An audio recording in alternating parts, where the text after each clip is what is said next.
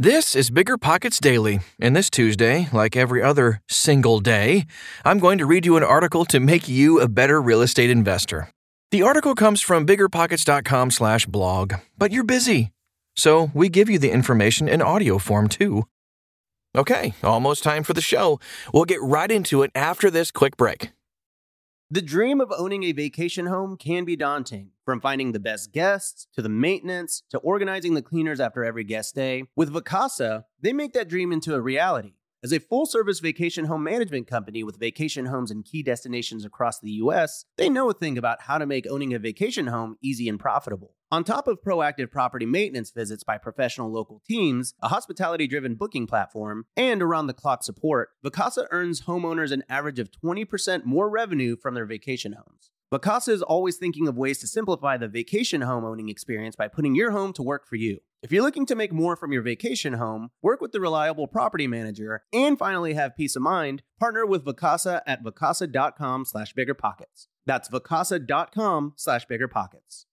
Meet RentApp, the seamless, secure, free way to collect rent. Built by a team of fintech veterans behind Square and Cash App, RentApp uses ACH bank transfers to deposit funds directly into your account. You don't even need to download anything. RentApp setup is straightforward for renters, and there are no apps for landlords to download. Both get peace of mind with a digital transaction history. That means no more lost checks, managing a dozen different payment apps, or even wondering whether payment was sent. Landlords say RentApp is the most convenient way to collect rent, and we think you'll agree. RentApp, the free and easy way to collect rent. Learn more at rent.app/landlord. That's rent.app/landlord.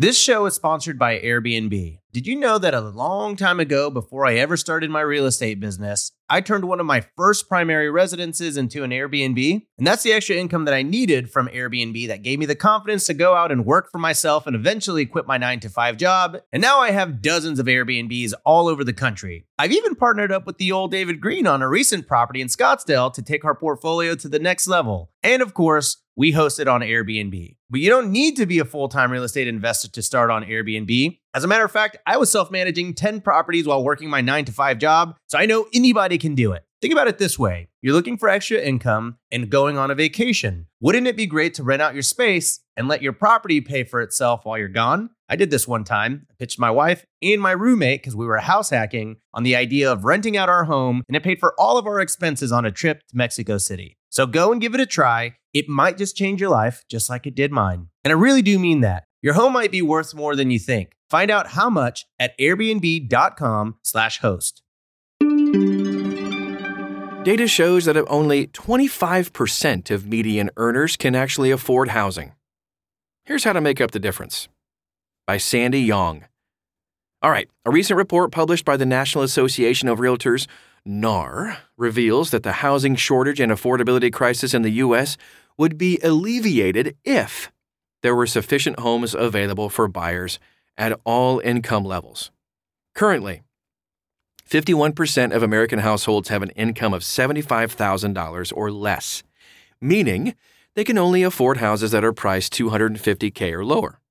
Data shows that of the 1.1 million homes listed for sale, only a quarter of them are listed within that price range.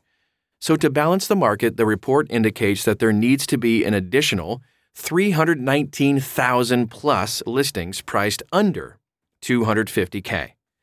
The top 5 cities that have large supply shortages of affordable homes include El Paso, Texas, Boise, Idaho, Spokane, Washington, Cape Coral, Florida, Lakeland, Florida, just to name a few. Conversely, Youngstown, Ohio, Pennsylvania is a region where buyers with an income of $75,000 can purchase 72% of the listings. Go to the Midwest, exceeding the balanced market target rate of 66%. The report also highlights that Black Americans are the most behind on reaching equilibrium, with 2/3 earning $75K or less and can only afford 22% of the home listings, whereas for white Americans in the same income bracket, 48% can afford to buy 22% of the listings. Overall, the report stresses the need for more affordable housing options to tackle the affordability crisis across all income brackets and racial and ethnic groups. 7 personal finance tips to kickstart your real estate portfolio. Let's do this thing. Given the data, it's pretty clear that many prospective investors will need to add additional income from somewhere to get in this game. Whether you're a novice investor looking to enter the real estate market or you're planning to add to your real estate portfolio, here are some personal finance tips to help you reach your goals a little bit faster. Number 1, start a side hustle. There's tons of ideas for this too. We know that owning real estate will help you grow your nest egg, but how can you get there if you're in the median income bracket? Earning additional income will help you save for a down payment faster. That way, you aren't relying solely on your full-time job. Plus, it can help you access higher-priced listings. The easiest way to choose is basing it on your passion or talent. Dog walking services, tutoring, selling household items, or simple gigs that can just get you started with this. It provides flexibility as you can set your own hours and go at your own pace. You can take a side hustle as far as you'd like, even potentially turning it into a full-fledged business. I did that. The most important step, though, is just to get started. Number 2, automate your savings. A simple way to keep track of your savings goals is to create a dedicated savings account. For example, if you need to save up $50,000 for a down payment, then having a separate savings account will make it easier for you to monitor your progress. Once you've opened a savings account, you can automate your savings by making regular transfers, such as bi-weekly or monthly, from your checking account to your savings account.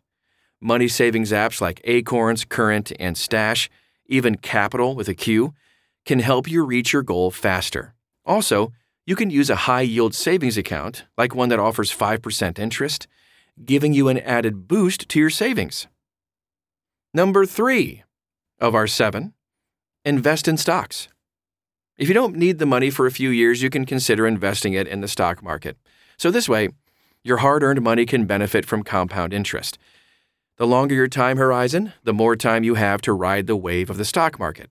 That being said, there are always risks involved with investing your money, so be sure to assess your risk tolerance before you buy any funds. Note that this is by no means a get-rich-quick scenario either. Stocks should be used as an addition to your real estate portfolio for diversification purposes. Number 4, apply for government programs. Depending on what state you live in, there might be a government program that helps first-time homebuyers with a variety of real estate costs, like closing costs, down payments, and even reduced interest rates. For example, Ohio Housing Finance Agency lenders, SONYMA lenders in New York, TDHCA lenders in Texas, and Nevada Housing Division lenders in Nevada have different types of loans and programs that you can apply for. To find out what's available to you, just check out the listing. We have a link right inside this article at biggerpockets.com. Number 5, move to a different state or city.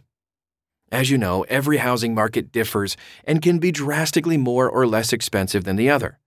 You might consider moving or investing out of state. If you do move, this could reduce your cost of living and your tax bills. It also means you'll be eligible for that state's homebuyer programs after you've lived there for a certain amount of time.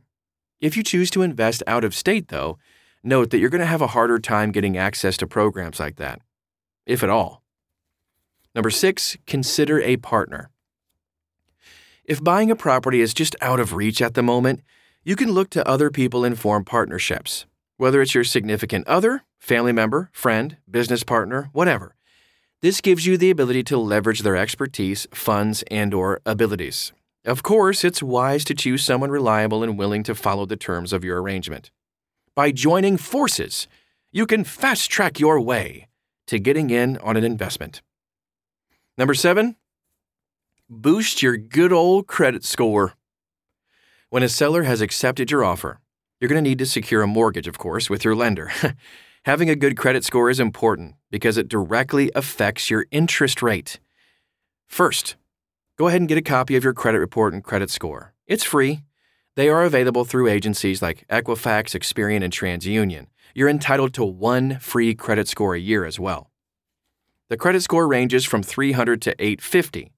800 to 850 is, as you would expect, excellent. 740 to 799, very good. 670 to 739 is good, 580 to 669 is considered fair, and anything below that is poor.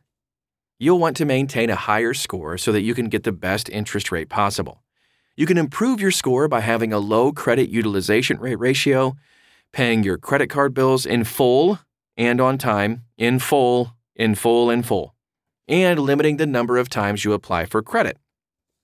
Be sure to review your report, and if you find any errors, it happens more than you think, be sure to report it back to the credit bureau and ask to have it corrected. Let's talk about laying this financial foundation. Although income earners in the lower brackets face higher barriers of entry into the housing market, there are creative ways to get your foot in the door. Of course, it's not going to happen overnight, but if you build the foundational habits that we've outlined today, follow these 7 personal finance tips, you're going to be well on your way to achieving your real estate goals. Hope you enjoyed hearing that perspective.